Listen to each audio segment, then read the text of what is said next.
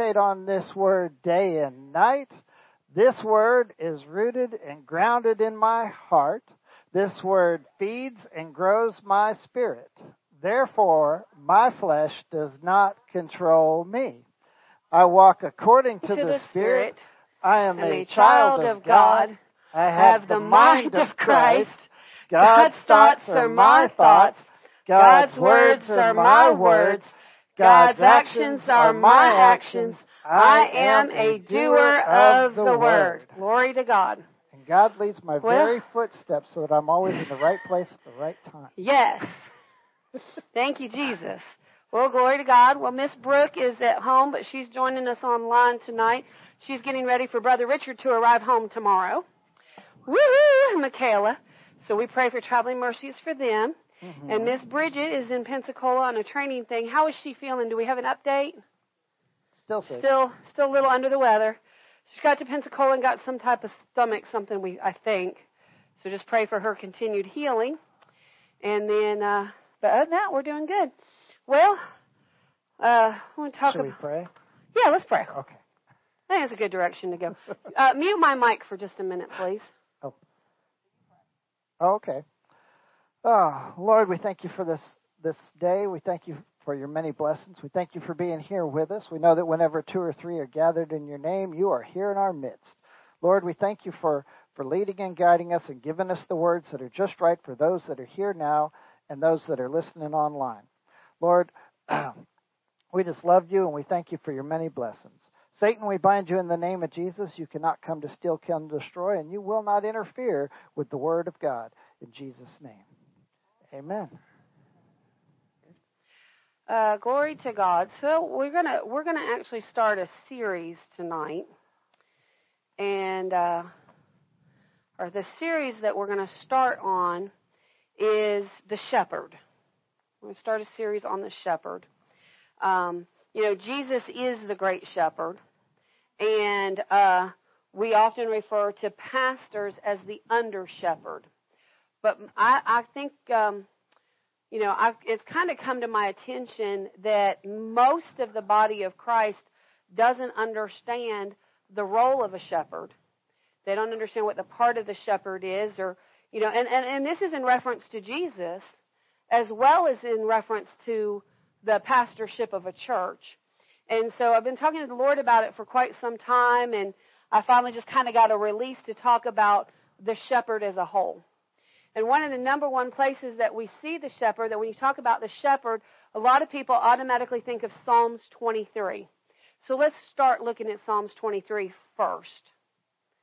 Psalms 23, we know this.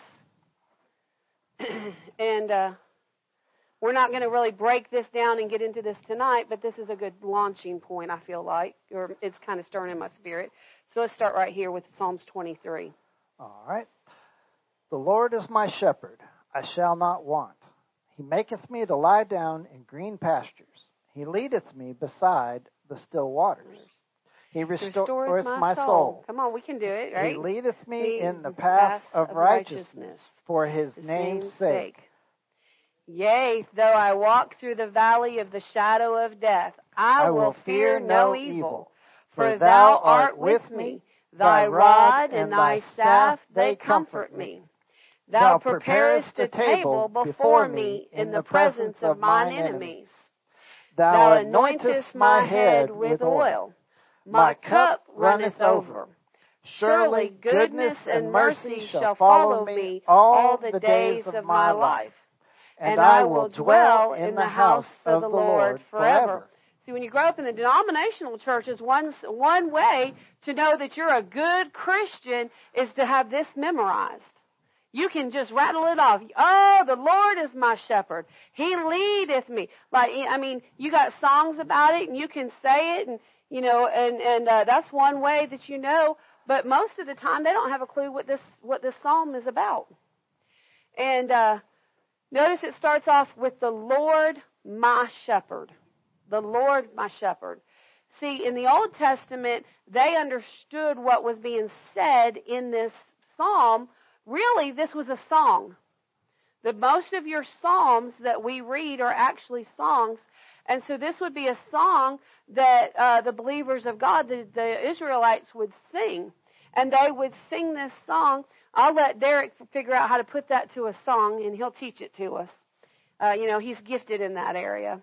But they would sing, "The Lord is my shepherd." It honestly do you good to learn some of these psalms and to sing them. And they'd say, "Oh, the Lord, my shepherd, I shall not want." And as they're going through their day, they're thinking about how God's going to meet their supply. Whatever I need, God's going to supply it. He maketh me to lie down in green pastures. Most of the people in the Old Testament either had or was acquainted with how the sheep operated. Many of them had sheep. And so they understood what it meant for the sheep to be calm and to be settled and to be able to lay down in green pastures, because if they're not calm and they're not settled, they're not going to produce. And it's going to affect their finances. The shepherd is the one that leads the sheep. And Jesus, he leads us if we'll allow him. But many Christians today say, "Jesus, I'm going to lead you where I want to go, and then you can just bless me in my going." But no, if you're a sheep under the leading of a shepherd, you go where the shepherd wants to take you, because the shepherd knows where the good ground is. And he said, "And he leadeth me beside the still waters." How much do you know you don't want the sheep? If you cared for sheep and you lived in these mountains, how much do you know you're not going to take your sheep over here to the Nantahala Gorge or the Ocoee Gorge? Yep, they fall in that. Because if they get into one of those, they ain't coming back. How much do you know if after we've had some of these real big rains, you're not going to take them over there to Fires Creek? No. Because you're going to lose the sheep. No, you want the sheep where the water is calm and the water is slow and it's not dangerous for them. But the way we live today, we're like, "Woo! The wilder the water, the better, Lord." No, the wilder the water, the faster you're going to reach your eternity. He restoreth my soul. How much going through the world today wears on your emotions? Remember what your soul is. Those are your thoughts, your feelings, and your emotions. How much if especially ladies, men kind of do it to a point, and then I think men hit kind of a threshold, and then they just put everything in a box and go in the cave. But us ladies, we just run it over and over and over and over and over and over. And I mean, how much do you know that wears your mind out? So he said, no. He said the shepherd will help to calm your mind, will help to settle your emotions. So, people that say, "My emotions are out of control," if your emotions are out of control, it's because you're not paying attention to the shepherd.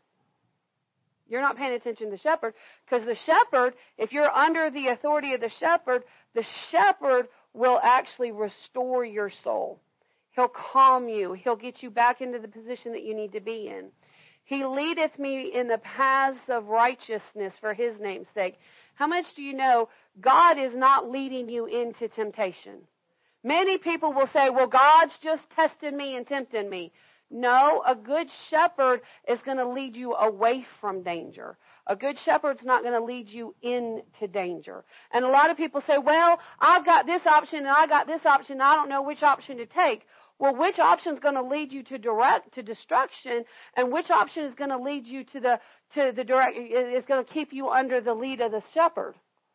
I'm thinking if the shepherd says, "I want you to go this way," that's the direction you need to go, sheep.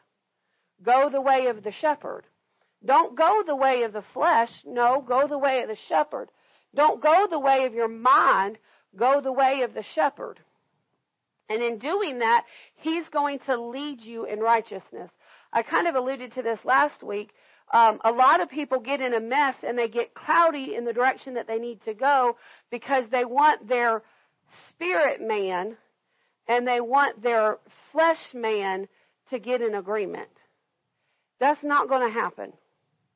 You need to hear me very carefully. If you're trying to get your head in agreement with your spirit, it's not going to happen. Because your head is always going to follow the natural world, and your spirit is always going to follow God.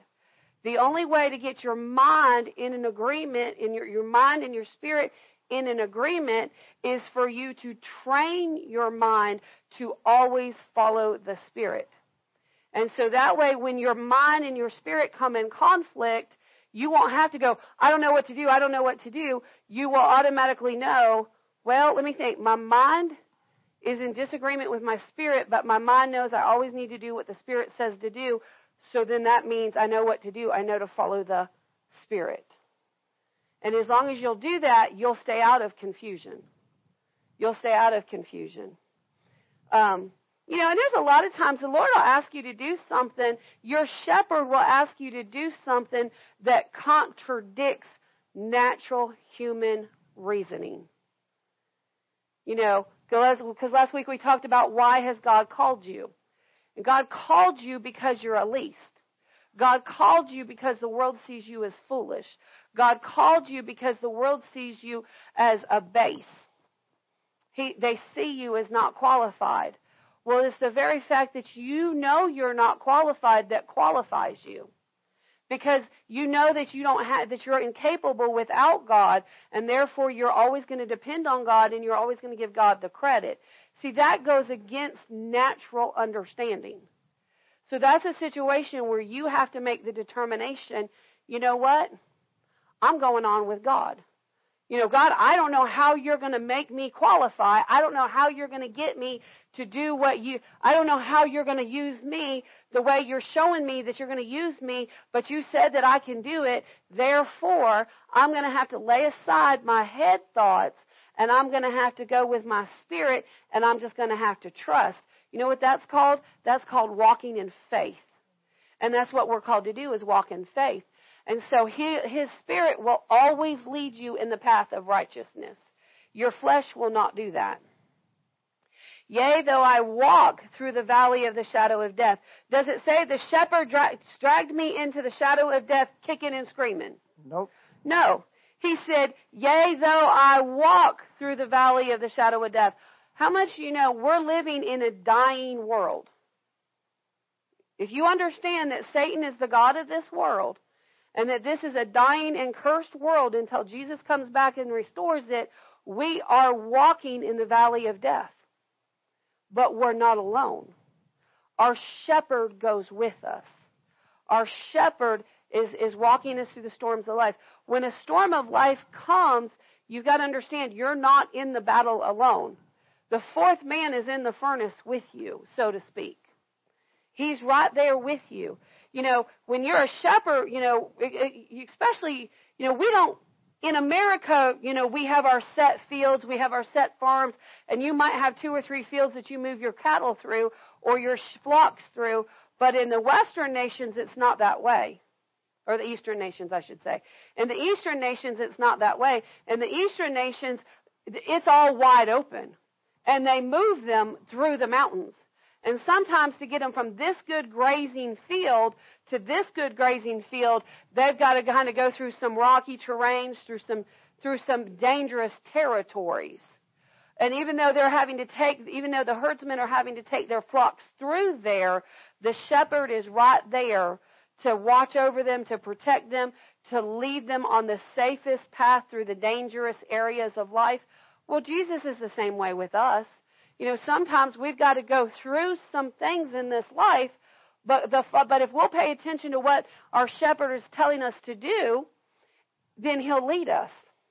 Now, sometimes, and I'm getting a little ahead of myself, but sometimes the way that the Father leads you is through the voice of your pastor. And if you have a good pastor, your pastor has godly wisdom, godly understanding, and God is showing the pastor what you need to do to get through your valley and through your storm. But if you get too comfortable with your pastor, you will just go, oh, well, that's just the pastor. They know what I'm going through, and they're just trying to control and run my life. If that's your thinking, you're missing the great shepherd. You're missing the great shepherd.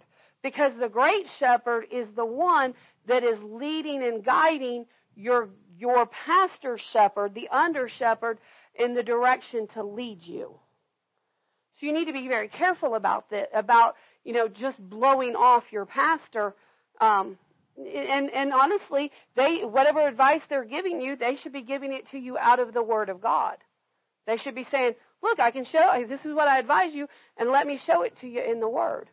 Now, sometimes they might be in a rush and not be able to say, let me show it to you in the Word, but you can always ask your pastor, can you show me where you're advising me in the Word in that? And they'll say, oh, sure, yeah, let me pull the Scripture for you.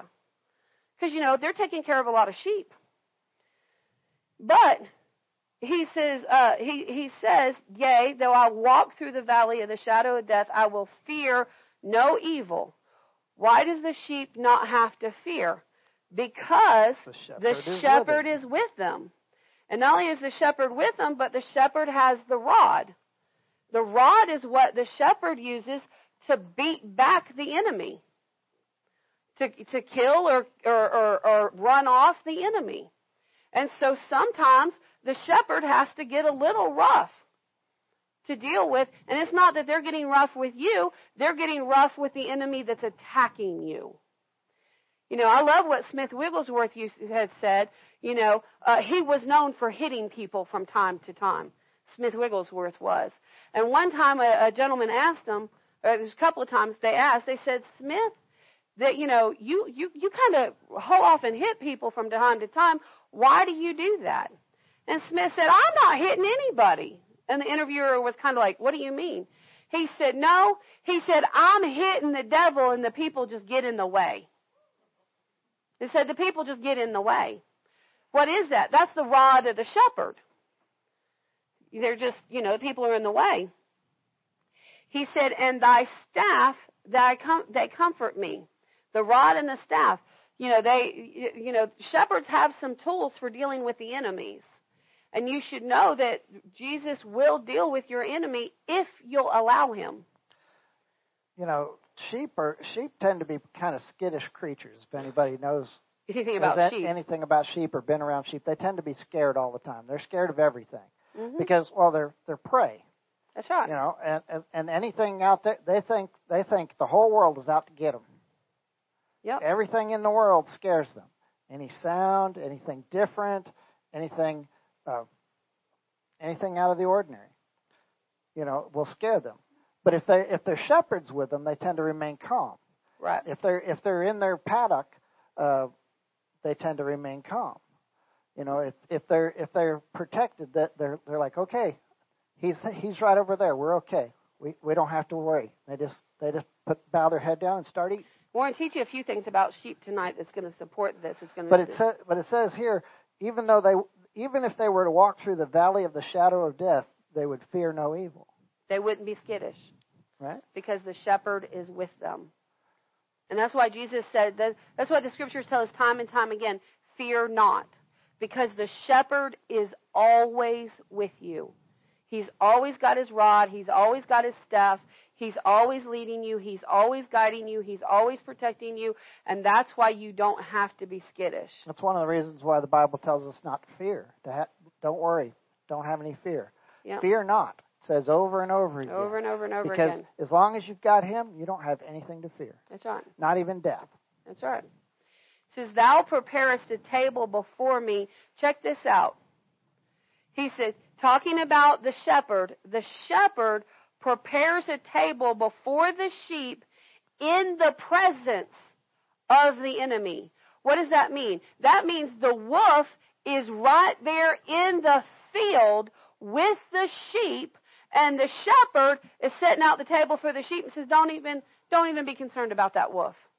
Don't even be concerned about that wolf. But see, the devil wants you to be consumed with his thoughts. The enemy wants you to be consumed with all of his drama. And that's why you've got to always follow your spirit. Dad Hagin preached at this time one time, and I thought, man, that's so good, because he could see it in the spirit.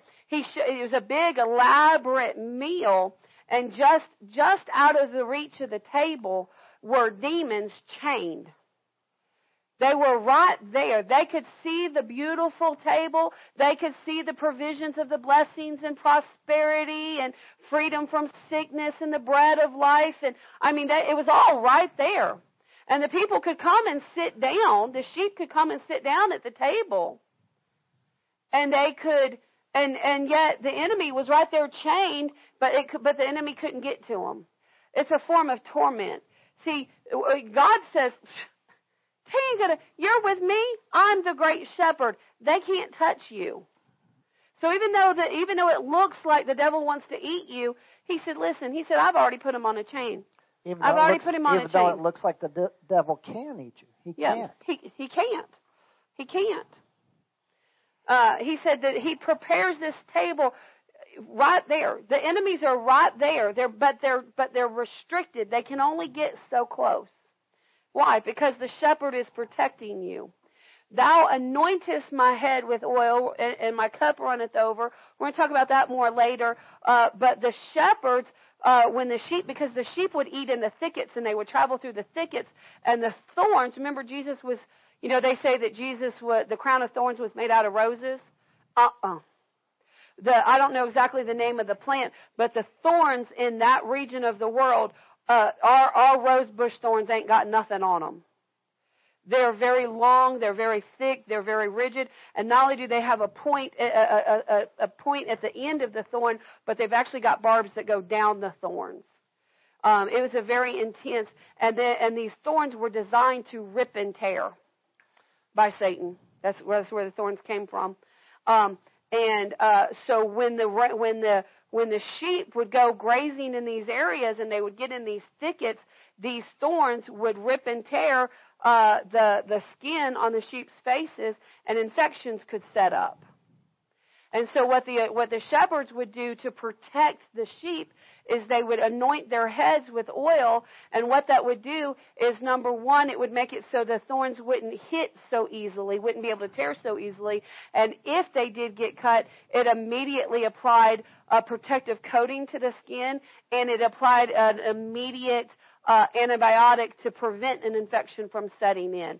So when he says he anoints your head with oil, it means that even if a blow comes, there's already protection in place. That's what being anointed with oil is. Early on in this reference. Early on in my fire career, I fought fire right on the California-Nevada border in Death Valley. Everything there wants to kill you. Yeah. The weather wants to kill you. During the summer, the average temperature during the day is 100 to 120 degrees. At night, it'll drop 50 to 60 degrees, and it'll feel like it's going to snow, but it's not quite that cold. You'll be shivering because of the difference in temperature. Yeah. Snakes, venomous. Spiders, venomous. Scorpions, venomous. Is that not also where the mosquitoes were so thick I could hear them buzzing in the tent? No. Oh, that's the other place. Oh, my gosh. No, that was Montana or somewhere. That was Wyoming. Oh, that was where it was. Anyways, so it's very inhospitable. But the thing I remember the most was cactuses. Mm-hmm. You think about cactuses, you don't really think much about them. I mean, they've got them at Lowe's and Home Depot. You might get a thorn in your finger so pretty. or whatever. I want them in my house. It's like, oh well. But I wear thick leather boots up to here, and then Kevlar pants that are fire retardant and stuff, which are very tough. And I can go through the woods around here, through the briars and stuff, and I might get a scratch or two, but most of the time it doesn't bother me, and especially down where the boots are, not at all. But those cactus thorns, they're barbed on the end, like she said, but they'll go right through an 1/8-inch leather boot, hard leather, and your Kevlar pants into your leg, and all you did is brushed up against it. It's bad. And that's what this oil is to protect. It's to help when that skin gets attacked. And that's what this is about. That's what the anointing is when an attack lands, over in Ephesians it talks about the fiery darts of the enemy. When a fiery dart hits, if you're already anointed, that fiery dart, you're going to feel it, but it's not going to take you down. My cup runneth over. That's talking about the supply of God. Surely goodness and mercy. Whose goodness and mercy? The shepherd's goodness and mercy will follow me, the sheep, all the days of my life, and I will dwell in the house of the Lord forever. Well, then how are you going to have the goodness and mercy of the shepherd follow you all the days of your life? You've got to follow the shepherd. You've got to go where the shepherd tells you to go. But before you can follow the shepherd, you got to get under the right shepherd. And that's what we want to look at. We want to look to Jesus to find out, how do we get under the right shepherd? Well, I want you to turn to Ephesians chapter 4. Ephesians chapter 4. And verse 11 says this. Ephesians 4:11. Let us know when you get there. Amen. Hallelujah. Praise the Lord. Something. Amen. Ephesians 4:11. Amen. I'm there. Yep. Y'all there? They're not there yet. It'll be all right. They're not there yet. We'll give you another minute. Get there. Ephesians, you need to see it in the Word for yourself. You need to know that we're being truthful. Ephesians 4:11 says this. Glory to God. I got one. Derek, you there yet? Oh, you said amen earlier. Are you there? All right. All right. Amen. Yeah, all right. There we go. They're figuring it out. Y'all have gotten slack on letting us know when you're there. All right. All right. Verse 11. He gives some apostles and some prophets and some evangelists and some pastors and teachers for the perfecting of the saints, for the work of the ministry, for the edifying of the body of Christ. I said verse 11, but okay. I know, I read 12 too. So it says, and he gave some. Who is the he giving? He giving, in order to find this out, we got to back up to verse 8. So let's back up to verse 8. Let's just read just verse 8. Okay. Just 8. Just 8. Okay. Wherefore, he saith, when he ascendeth up on high, he led captivity captive and gave gifts unto men. So, who do we know that ascended on high? Jesus. So when Jesus ascended on high, he led captivity captive. We know that's talking about the saints of old that died under the Old Testament. When he was in the grave, he went and preached himself to them. Those that received him, he took them into heaven. We know that they rose from the graves because it tells us so in the book of Matthew. When it talks about him coming out of the grave. But it says he, when he ascended on high, he being Jesus, he led captivity captive, and he did what? He gave gifts. Who did he give gifts to? To men, or all of mankind. So then we go to verse 11, and it says, and he gave some. Now we're going to find out what the gifts are. The gifts are the apostle. But is everybody an apostle? No, he said some. He gave some apostles. In other words, he called some to be an apostle. He called some to be prophets. He called some to be evangelists. And he called some to be pastors and teachers. Now, it doesn't say some teachers. Yeah, it says some pastors and teachers. Meaning both. Now, why did he say some apostles, some prophets, some evangelists, some pastors, but he didn't say some teachers? There's a couple of different theories in here, but for the most part, really what it points to is that the pastor-teacher office goes hand in hand. You can be a teacher without being a pastor, but if you're going to be an effective pastor, you must also be an effective teacher. Amen. Because the pastor is the one that takes care of the flocks. This word pastor is the word poimen. Poimane, Poimane in the Greek. Poimane. And what poimane is used 17 times in the New Testament, and this is the one and only time in the New Testament that you see the word pastor. Every other time that you see the word poimane in the New Testament, it was translated as shepherd or shepherds. So we could read this verse this way. And he gave some apostles and some prophets and some evangelists and some shepherds and teachers. Meaning that the shepherd gift and the teacher gift go hand in hand. So now what we want to do is, what exactly is a shepherd? Well, I'm so glad you asked. Go to Matthew chapter 9.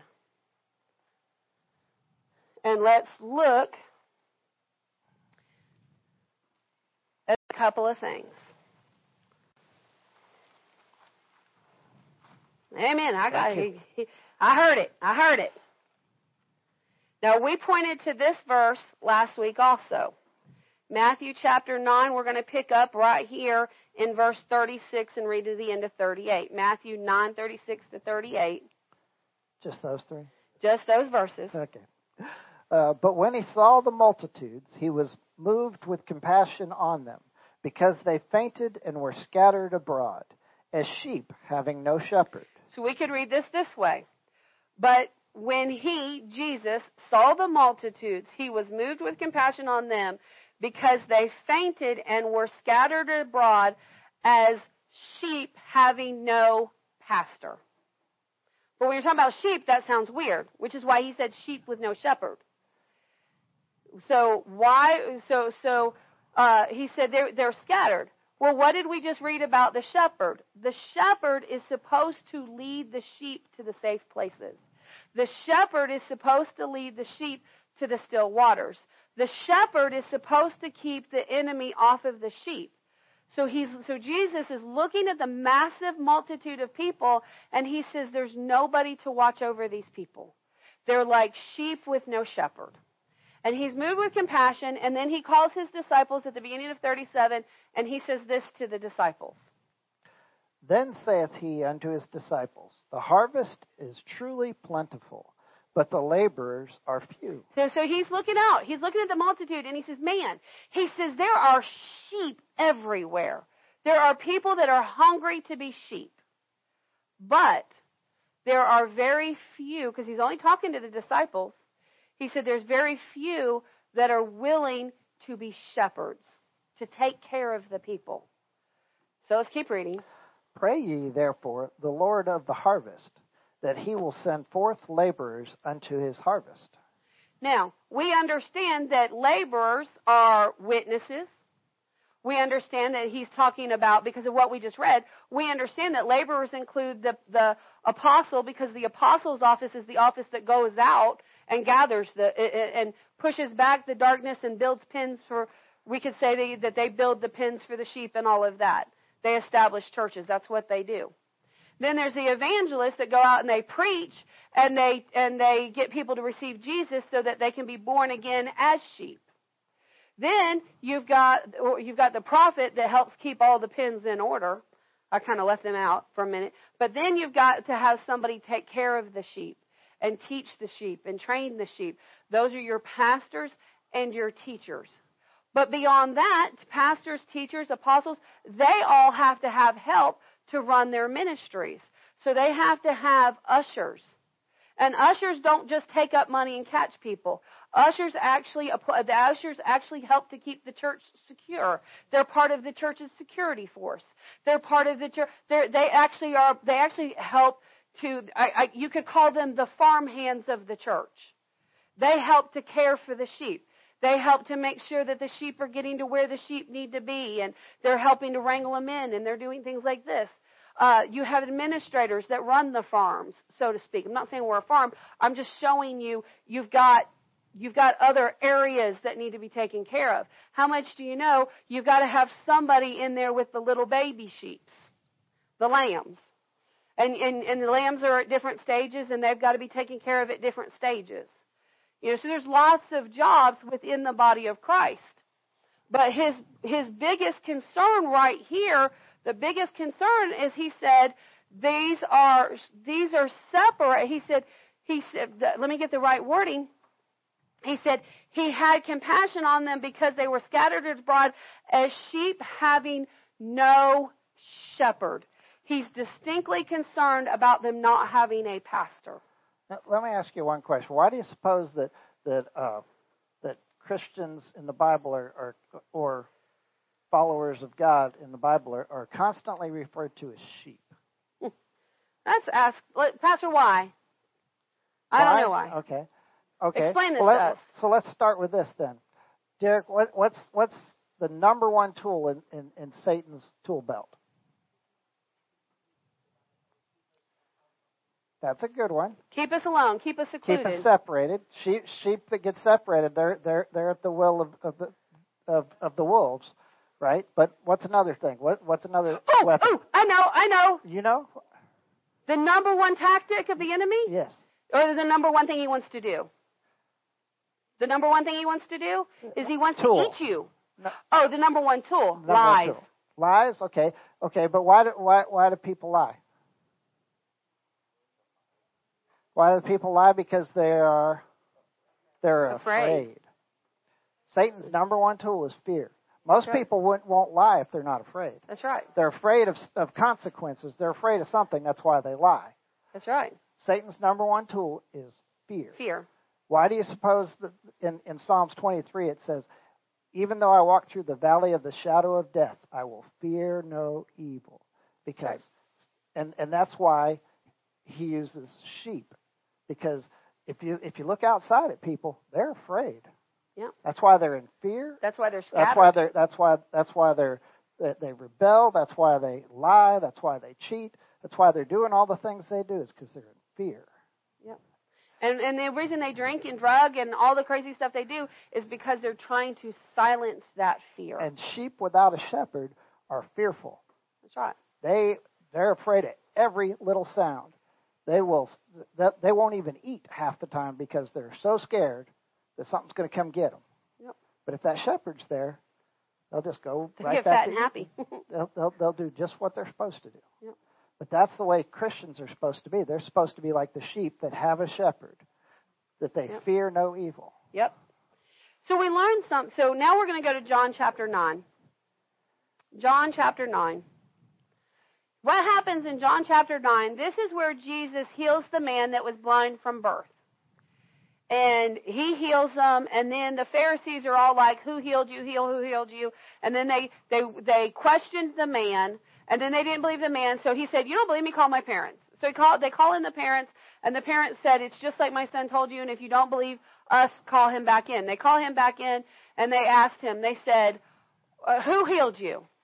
And they're like, he's like, this man, the man, how did you get your eyesight? He said, the man that healed me. And they said, we know the man that healed you to be a sinner. And this man is smart. He said, I love what he said to him. He said, why are you questioning me again? I've already told you. My parents have already told you. I've told you this. Why ask me again? And in verse 28, he says, then they reviled him and said, thou art his disciple, but we are Moses. He said, why are you asking me? He said, why are you asking me again? Do you want to be his disciple? He said, no. We don't want to be his disciple. We're Moses' disciple because we know where he came from. So the man gets really smart, and he answered in verse 30, and he said this. He said that because they said, Jesus, earlier in the chapter, because I'm just giving you a summary to save time, earlier in the chapter, they said, well, we know Jesus is a sinner, basically. And the man answered and said unto them, why herein is a marvelous thing that you know not from whence he is, and yet he hath opened my eyes. So they said, this man did a marvelous thing, and how is it that you don't know what he did? Or how he did it. How he did it or where he came from. And the man said this, now we know that God heareth not sinners. But if any man be a worshiper of God and doeth his will, him will he heareth. So he told them, because in the Old Testament they believed that God did not hear sinners. And there is a truth to that. God will hear the sinner's cry for salvation. And God will bless the sinner as far as he can to draw him to repentance. But a lot of people's prayers go unanswered because they're thick in sin, and God's not paying any attention to them because they don't qualify for God's intervention. Do you hear me? They don't qualify for God's intervention because they're breaking his law, and he follows law. See, people have a mindset that the Father God can do anything he wants to, and he can just run ramshot over the devil and just bulldoze the devil anytime he wants to. That's not true. Because God is a God of law and order, and God obeys spiritual law. If God is going to break spiritual law, then he's no different than Satan. So God has to obey spiritual law. If you want the blessings of God, if you want the protection of God, if you want the benefits of God, then you're going to have to do life God's way. Because God will not break the law to come get you. There's a Christian song out that's real popular called Reckless Love. And now, though it is true, God will go to the extremes to get your attention. He will not go so far as to break spiritual law to get your attention. Because if he breaks spiritual law, then God himself is a criminal. And God cannot be a criminal. So there are certain prayers that sinners pray that God is, even though he wants to do everything he can for them, he is bound by spiritual law to let the curse take place because you opened the door to the curse. Because you opened the door. And so that's really what this man that Jesus opened his eyes, that this healed man was saying, is he said, how is it that a man as a sinner is able to do only what God can do? Can't. Now, let's balance that out because I don't want anybody to be deceived. Not every miraculous work that takes place is of God. Because, and you need to understand this, the one that brings sickness and disease is Satan. And Satan can remove sickness and disease any time that he wants to. And we live in a day and we live in an hour, don't forget what Jesus said, that in the end, right there at the end, right before the church gets called away, there would be many false Jesuses, to the point that that even God's elect, even God's high ministers would be deceived if it was possible. So just because what appears to be demons casted out, what appears to be divine healings taking place, you need to always check it with your spirit and make sure that what you're seeing is of God. I'll give you this example. If you have a minister that is preaching hate, separation, rebellion, and rising up against governments and things like this, and they're casting out demons and having miraculous healings taking place, that doesn't agree with God. God is love. If a minister is preaching hate and rebellion, that's not God. That's not God. Do you understand how to discern this? You have to discern everything according to the Word. Okay? You have to measure everything by the Word. Because the Scriptures tell us that Satan can appear as an angel of light. And just because something's happening doesn't always mean that it's God. I watched a minister. He was going down the line, and the lady came up because she couldn't sleep. And he looked at her, he said, he kind of tore her down in the ministry line. What do you mean you can't sleep? Why can't you sleep? You're a Christian. You're supposed to be able to sleep. And he popped her and he said, now sleep. And she fell back in what appeared to be slain in the spirit. And immediately my spirit said, that's not my spirit. Immediately my spirit grabbed it. So he went through and he ministered to a few other people. And everybody was like, ooh, yes, prophet. And then one of his ushers came over and said, there's people in the audience that are concerned because of what happened to this woman.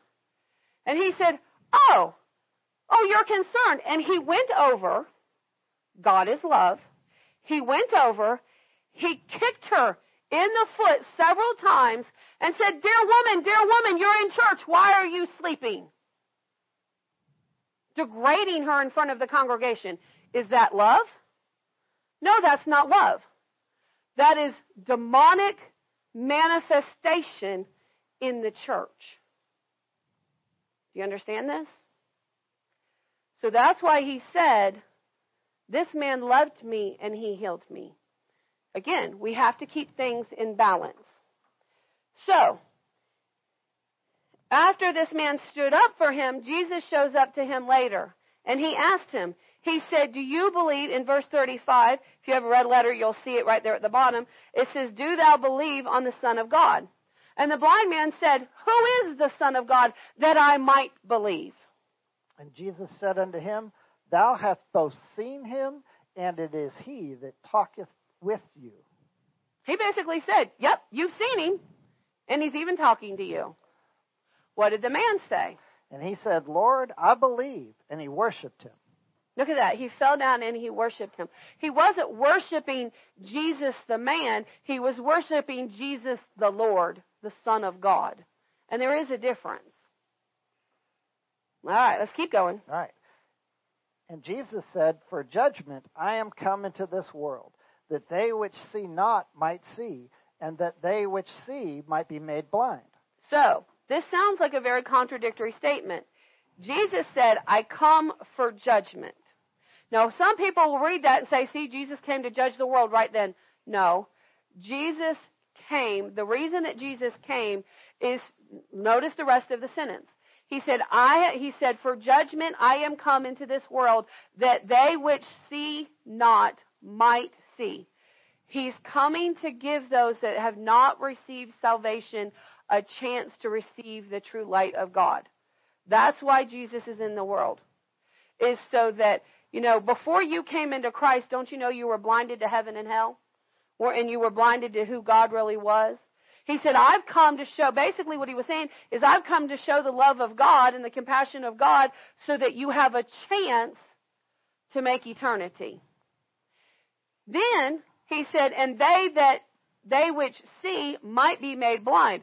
Because there's a lot of religious people in the world that say, oh, I know God, and they don't know God at all.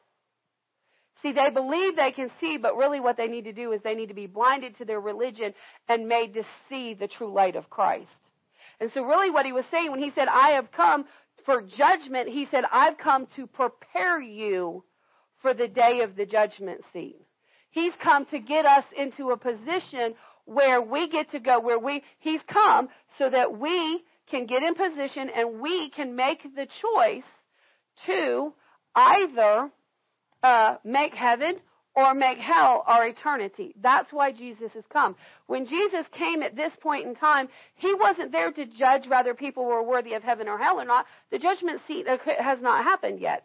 He's come to give people a chance to decide their seat. And that's what he's talking about here. And so he's beginning to teach, how do you get on the right track? All right, let's keep going.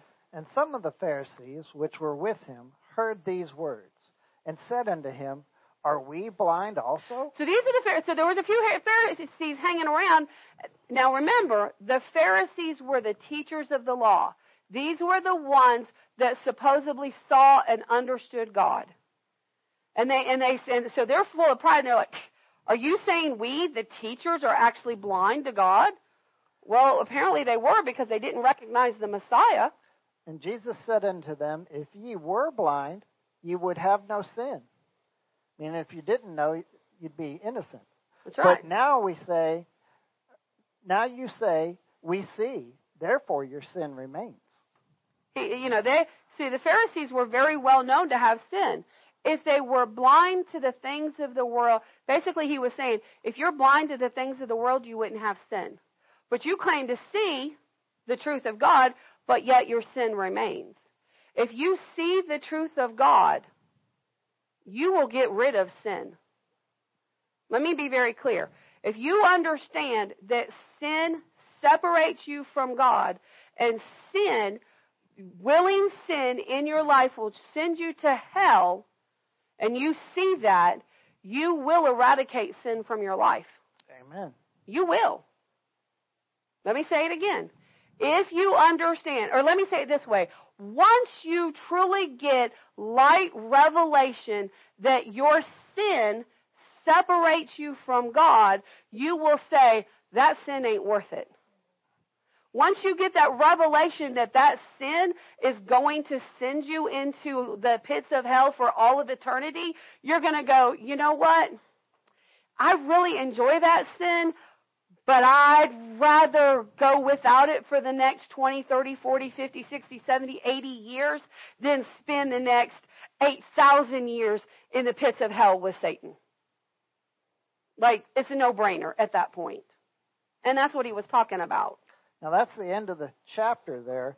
But remember, the Bible wasn't written in chapter and verse. And as you can see, if you have a red letter edition, Jesus goes on talking. That's right. So it continues on after that. It says, verily, verily. Now remember, when you hear verily, verily, anytime you see something repeated in the Greek, it adds strength, it adds stability, it adds strictness, and verily, verily is the same thing as amen, amen. And he's saying, I am telling you an infallible truth, and you need to pay attention. This is very important. So Jesus is going to tell us some very important things about the shepherd. Verily, verily, I say unto you, he that entereth not by the door into the sheepfold, but climbeth up some other way, the same is a thief and a robber. But he that entereth in by the door is the shepherd of the sheep. To him the porter openeth, and the sheep hear his voice. And he calleth his own sheep by name, and leadeth them out. And when he putteth forth his own sheep, he goeth before them, and the sheep follow him, for they know his voice. And a stranger will they not follow, but will flee from him, for they know not the voice of strangers. Now, back in the Bible times, a sheepfold was a pen, a rock wall. It was, and it usually went out in the town, close to the town square, and they would put everybody's sheep in one pen, and it would keep them safe in there. But now, the shepherd knew his sheep. Let me pause real quick before we get here, because this is important that you understand this when he starts talking to you about sheep. I said the word translated pastor is poimen. The definition for poimen is a herdsman, especially a shepherd. And in the parable, the shepherd is one, he to whose care and control others have committed themselves. So in this parable, the sheep have committed themselves to be cared for and controlled by the shepherd, and whose precepts they will follow. Whatever the shepherd tells the sheep to do, that's what the sheep are going to do. Why? Because they have committed themselves to their shepherd. It is also, this word, poimen, means a presiding officer, a manager, a director of any assembly. So when a shepherd goes and collects his sheep, he has an assembly of sheep that he or she manages. That's what a shepherd is. So now he'll explain the sheepfold. When the shepherds would bring their sheep to town, they would put them in this big pen that was probably the size of this whole building and the parking lot together. And there'd be one entranceway, and that's where the porter would stay. And there was a door there that would keep the sheep from getting out or keep other animals from getting in. And then around the rock wall, which was about waist high, there'd be thorns, real heavy thorns like the cactuses we talked about, that would keep out predators and stuff, so that they didn't really have to worry about predators while in the sheepfold. So I'll use that picture. This is a very large, solid rock wall with no gaps in it that stood about waist high, and then it was coated at the top with these thick thorns that we'd already discussed. So it was a very safe pen, but all of the shepherds with all of their sheep would come to the sheepfold. Yep, and they'd all put their sheep in here. Now, when the shepherd would come back, he knew his sheep so well that he knew he could look at them and tell they were his sheep. And they all had individual names. But now the porter doesn't know that. The porter doesn't know whose sheep they are. They're just a bunch of sheep in a pen. But he knew that the shepherds back then would name every one of their sheep, and they would call them by name, and they would recognize the voice of their shepherd or their pastor, and they would come to them, Yep. And they would follow him wherever he led them. Yep. So, Eastern shepherds train their sheep like we train our dogs. They do. They train their sheep. Every individual sheep knows their name, and every individual sheep knows their shepherd. And the sheep are so committed to their shepherd that when so what happens if, like, let's say Michael's a shepherd and I'm a shepherd. And but we have two different sheep groups. Sheep flocks. Michael has a Bob in his lot and I have a Bob in my lot. Michael goes to the porter and says, hey, I'm getting my sheep. Bob, get over here. My Bob will not listen to him. And his Bob will not listen to me. This is how committed the sheep are to their shepherds. Because they knew that their shepherds meant safety. To them, he was their God. They're one and only. If he was with them, they had no fear of anything. Wolves could come, lions could come, bears would come, and he would beat them off. He would lay down his life to save those sheep. And they knew it. And the sheep knew it. And the thing is, though, we're supposed to be like those sheep, right? We're supposed to know the voice of our shepherd. Now, let's look at this. Let's pick this apart just a little bit. We're going to pick this apart just a little bit. So Jesus said, verily, verily, I say unto you, he that entereth not by the door into the sheepfold. Remember Pastor Mike when he was explaining what is the sheepfold? The sheepfold is the area within the brick wall with the thorns. That is the sheepfold. There's only one entrance into the sheepfold. There's only one entrance. And the sheep would be in there overnight. Yep. So the guy at the door, he can't really see the back of the pen. So if somebody's sneaking over the wall in the middle of the night, they're not the shepherds. Right. He said, and so Jesus said this, if anybody enters into the door, or enters by, he said, he that entereth not by the door of the sheepfold, but climbeth up some other way, the same is a thief and a robber. Is a thief and a robber. So if somebody goes in to the sheepfold to collect a sheep, how much if he's having to go in some other way other than through the porter, he's doing it illegally. He's doing it wrongly. Now here's the interesting thing about the porter. The porter, though he doesn't know the individual sheep, the porter knows the individual shepherds. And unless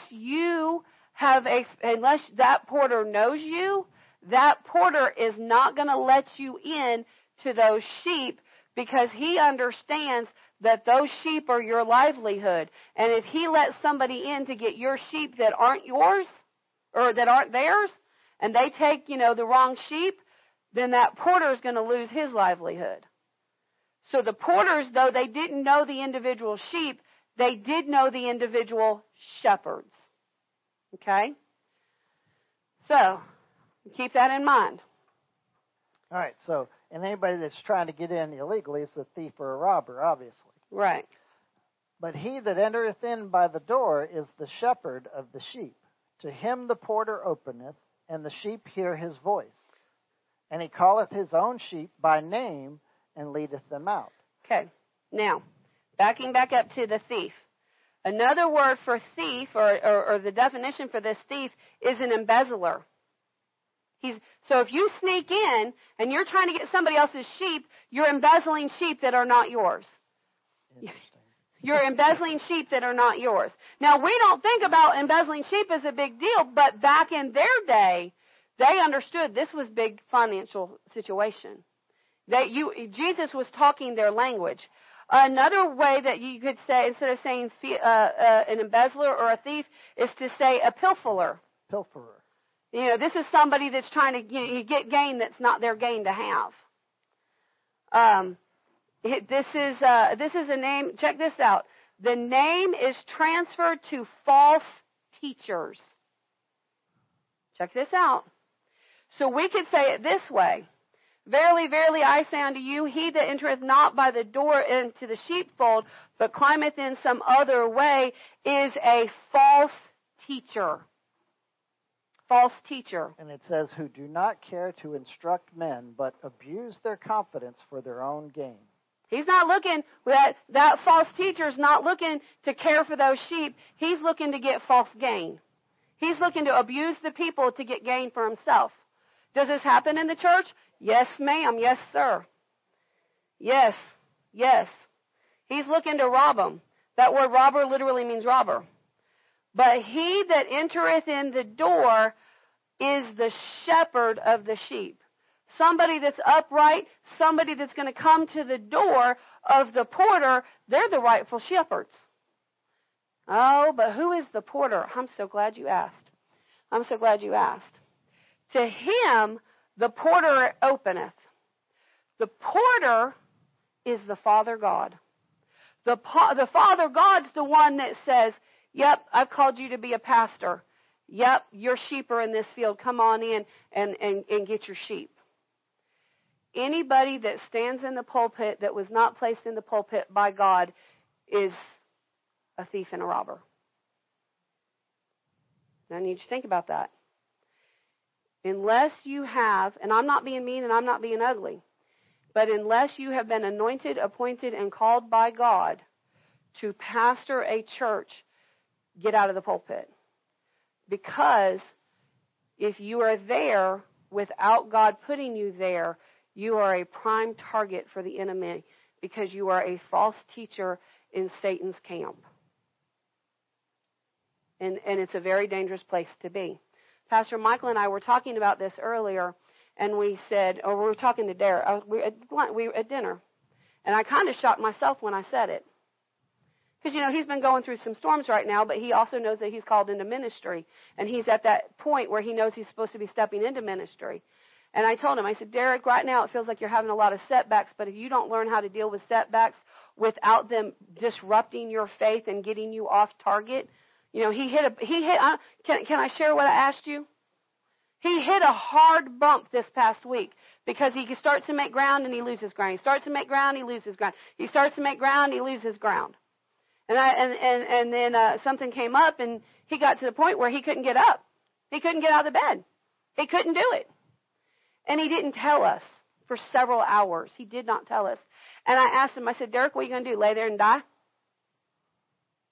Because, see, that's what the devil wants you to do. I said, right now, the devil's trying to prevent you from coming in to what God's called you to.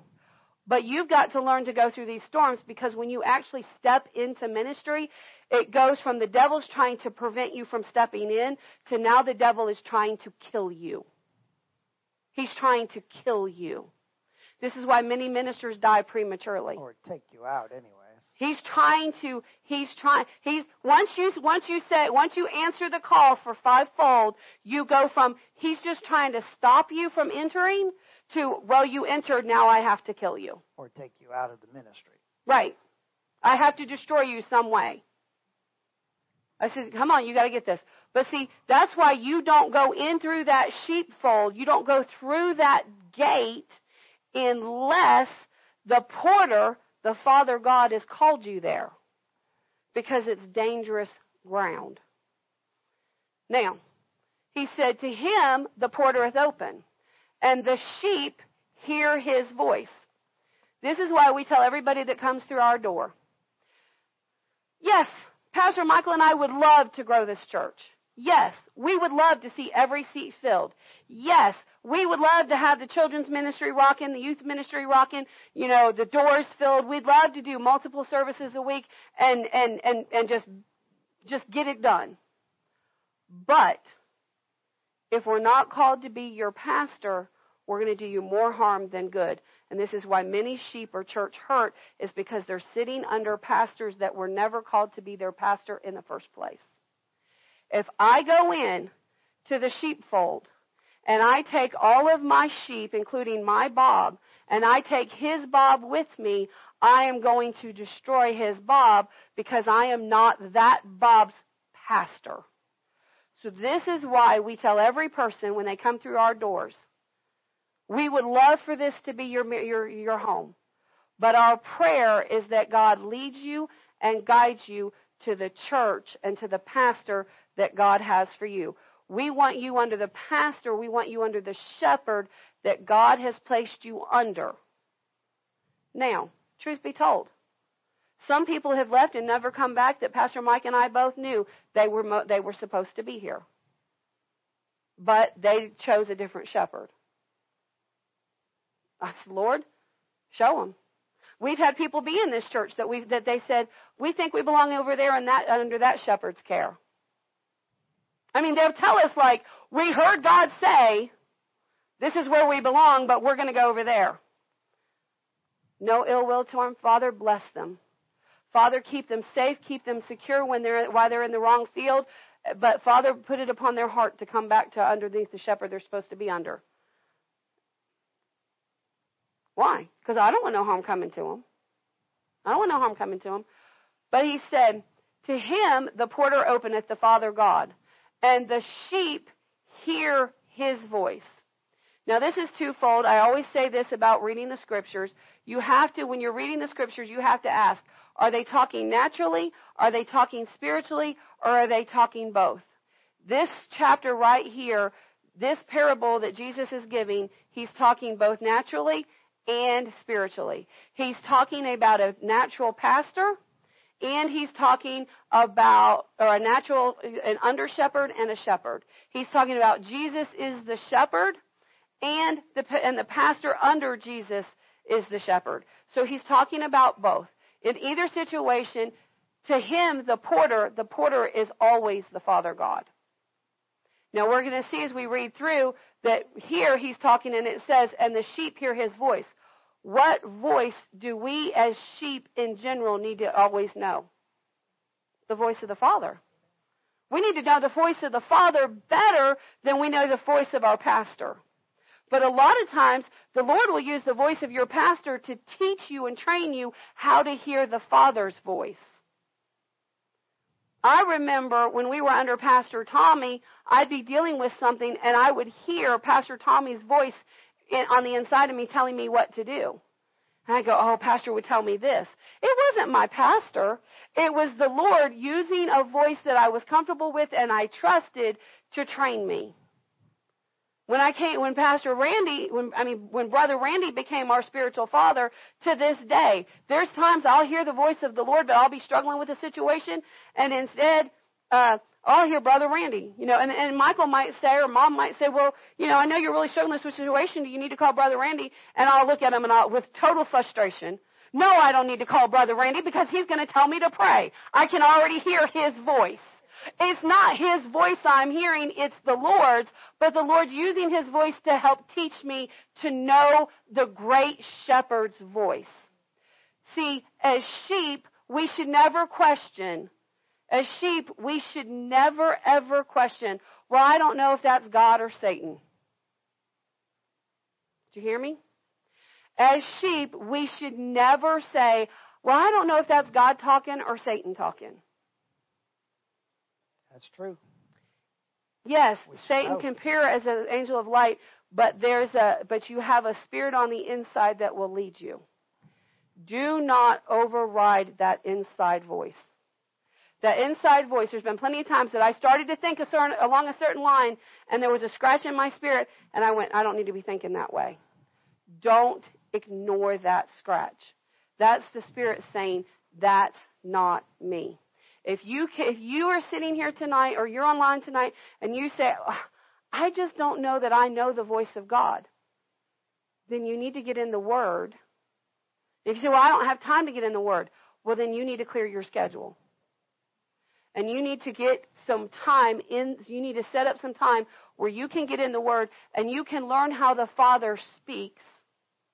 You can learn who the Father is because God is the Word made flesh. So the more words you get in you, the easier it will be to hear the Father's voice. Now we know that Jesus is the great shepherd. Yes. And we know that in here it says that the sheep hear his voice, and he calleth his own sheep by name. You know that he knows every one of your names. That's right. The Bible says that he even knows the number of hairs on your head. He knows you from before you were in the womb. He knows you and he has plans for you. He knows you. But how do we know him? How do we know his voice? That's right. How do we know his voice? We know his voice because we get in the Word. We spend time with him. We are around him constantly, and he is around us. The Bible says as we draw near to him, he will draw near to us.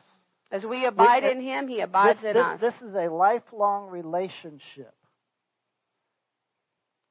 You know, when it's amazing to me that it's always been amazing to me that God that the Bible says that you can do all the right things and you can get to heaven, and he says, "Depart from me, I never knew you." How is that? How did he not know me? Well, he doesn't say you could. He knew me from my mother's womb. He knew me. He knew me. He knows every hair on my head. How can he not know me? Well, let me address one thing. It's not that you can do everything right. The Bible says they came to him. They said, "Lord, Lord, we cast out devils in your name. We laid hands on the sick in your name and saw them healed. Lord, Lord, we preached in your name." See, they were doing works. It's not everything. They were doing works. And what I meant was they think they did everything right. They're doing works, therefore they think they know God. But Jesus said, if you believe you can cast out devils in my name, you'll be able to cast out devils in my name. He said, if you ask me to baptize you in the Holy Ghost and you're born again, I'll baptize you in the Holy Ghost with the evidence of speaking in other tongues. Listen to me, church. Just because you can speak in tongues does not mean you're heaven bound. Just because you can lay hands on somebody and pray for them and see them get healed doesn't mean you are heaven bound. It's about your relationship with him. If you have active sin in your life, but yet God's using you, it's not a guarantee. No, there's qualifiers. And you've got to meet, once you receive salvation, there's qualifiers to maintain that salvation. And that's the scary thing, for you to go through life casting out demons, laying hands on the sick, and preaching Christ, and then you get before and then you die, and instead of going up, you go down, and you're there down until Judgment Day, and you're thinking, I can go to just wait for me to get before the judge, and I'll tell him I did this, I did this, I did this, I did this, I did this, and I'm going to go up there, and I'm going to say, Lord, I did all these things, and you're going to hear, depart from me, I never knew you. And they're going to go, but how can that be? And he'll go, were you committing adultery? Did you not see in my word that the adulterer doesn't make heaven? Were you committing fornication? Were you operating in idolatry? Were you taking part in witchcraft? You know, that long list. Were you a worker of iniquity at the same time that you were being a worker of my word? Because if you're a worker of iniquity, you don't know me. But an earmark of a sheep is a sheep knows his shepherd. Thank you for completing my point. Sorry.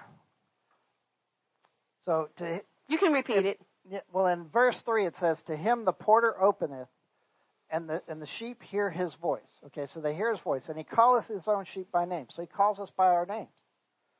But if we don't recognize that voice, in verse 4 it says, when he putteth forth his own sheep, he goeth before them, and the sheep follow him, for they know his voice. If we don't know the voice of our Lord, if we don't recognize the voice of our Lord, we're not going to follow him. And if we don't follow him, when we get to heaven, he's going to say, "Depart from me, I never knew you." Because we didn't develop that relationship with him. He didn't become a part of our lives, a part of who we are. He has to become the Bible says that as we draw closer to him, he'll draw closer to us. We become one. And then people will see Jesus when they look at us. They will hear his voice when we speak. That's the way we're to be. But if we don't make the effort, if we don't draw closer to him, we'll never know that. Notice in verse 5 it says, well, first of all, in verse 3, it says, he calleth his sheep by name and leadeth them out. Notice the shepherd does the leading. A lot of people get into error because they hear his voice, but then they lead the shepherd. My Truman is this shepherd, is this sheep. Truman is my little problem sheep. Little dog. He's my little dog, my little chihuahua. And he's got a mind. He is one of those sheep.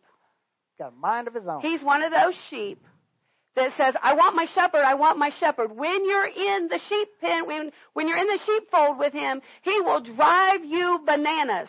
He's at your side, leaping, leaping, leaping. Pick me up, Mama. Pick me up, Daddy. Pick me up, pick me up, pick me up. I want to see the world. I want to see over the wall because he's little. I want to see over the wall. Our sheepfold looks like Fort Knox. In order for him to get out of the house, the first room he's got to get into is the mud room.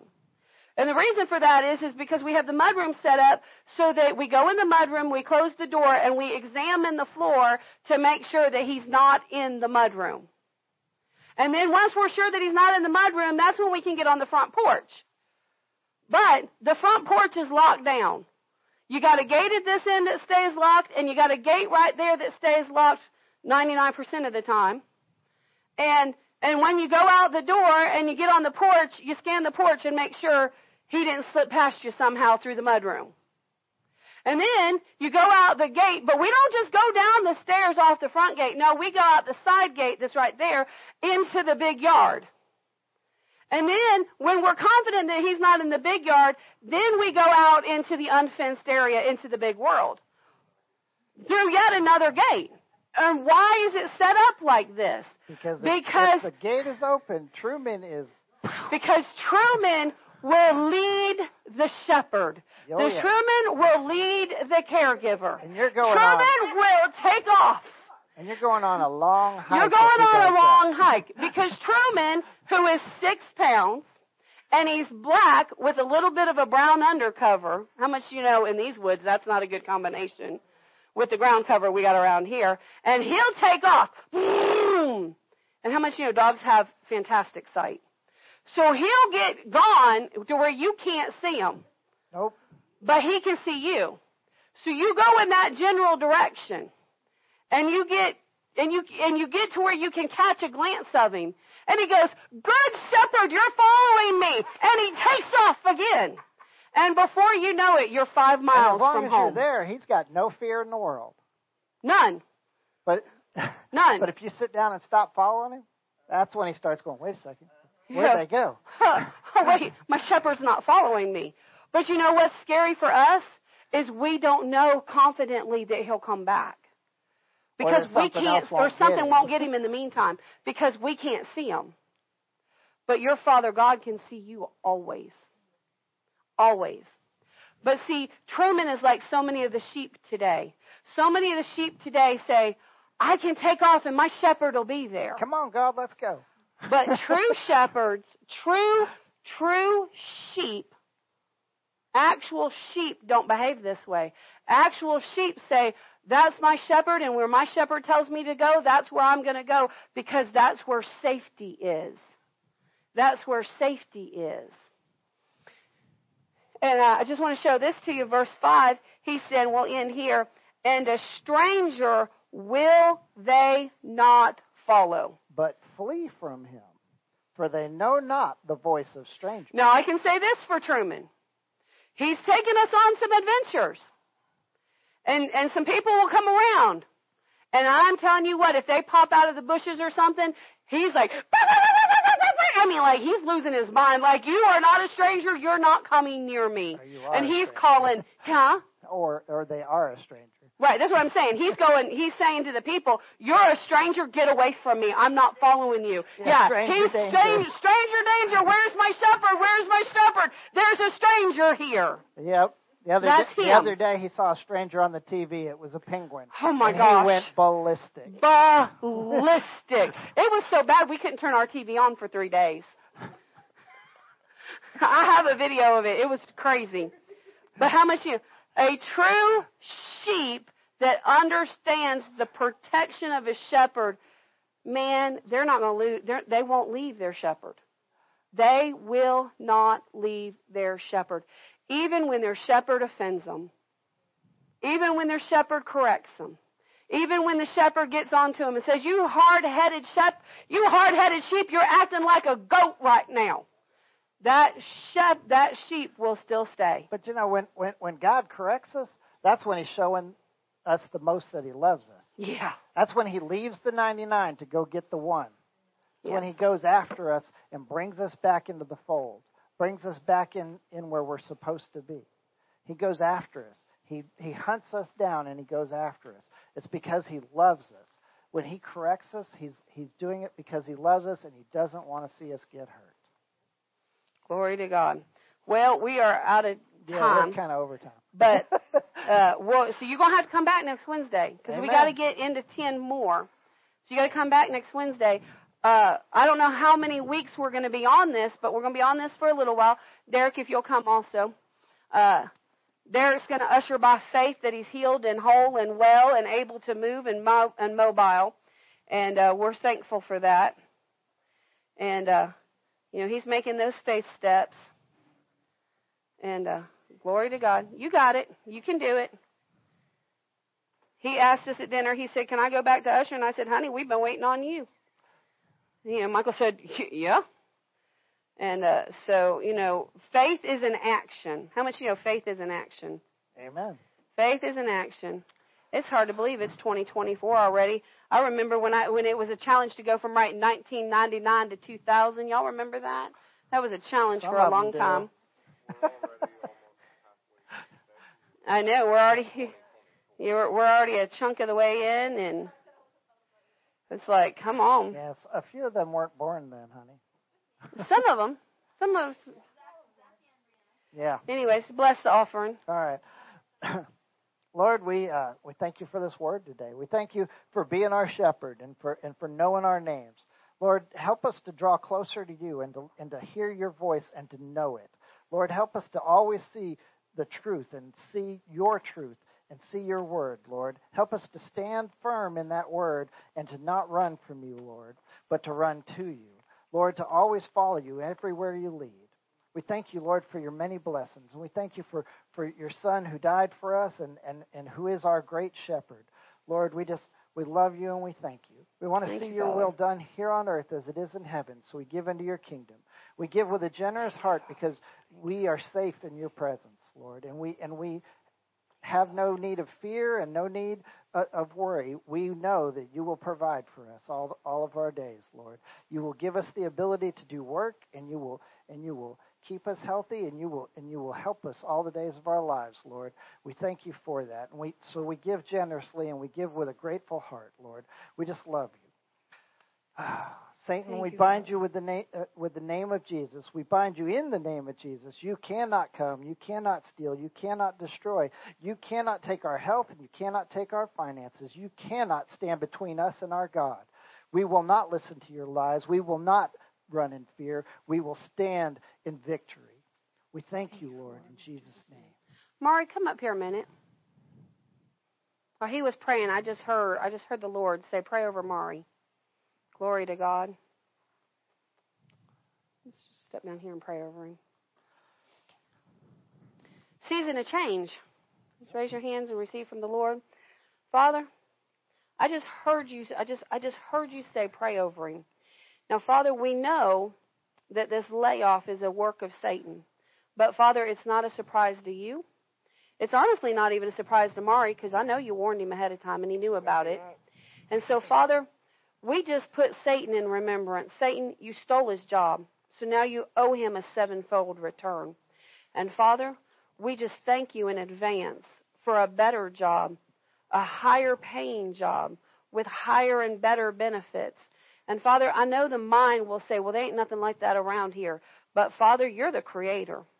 And you said, if we'll ask, if you don't have it, you'll make it. So, Father, we ask you for a better job with higher pay, higher benefits that actually helps people. And, Father, we thank you that you're leading Mari by your Spirit, not by the mind, not by the thoughts of the mind, but by the Spirit. And, Father, we ask that you lead him and you guide him and you direct him. And, Father, if you have to create that job, Father, we thank you that it's already been created and it's already come to pass. And, Father, we thank you for that special anointing upon him in Jesus' mighty name. Now, angels, we command you according to the word, go and minister unto this heir of salvation, prosperity and blessings and increase according to the riches of God in Christ Jesus. And Father, we thank you that it's done in Jesus' mighty name. Amen and amen. Now, Mari, you start confessing, I have the job that God has created for me. Amen. Now, that it's not coming. You already have it. You already have it. Sorry. You want to, let me see the bowl. Father, we just thank you that the tithes and the offerings are blessed, that they bring a greater increase than anybody could imagine. Father, we thank you that this house's finances are blessed beyond measure to the point that it boggles the human mind. And Father, every person that sows in-house and online, that their increase is multiplied. Father, just multiplied beyond multiplied beyond multiplied. Father, we thank you that each and every person is being made a blessing to be a blessing. And Father, we thank you for the increase in Jesus' mighty name as we go to the other side that you've called us to go to. Amen and amen. You both can serve the people. Glory to God. If you don't have a seed to sow, just say, Father, I thank you.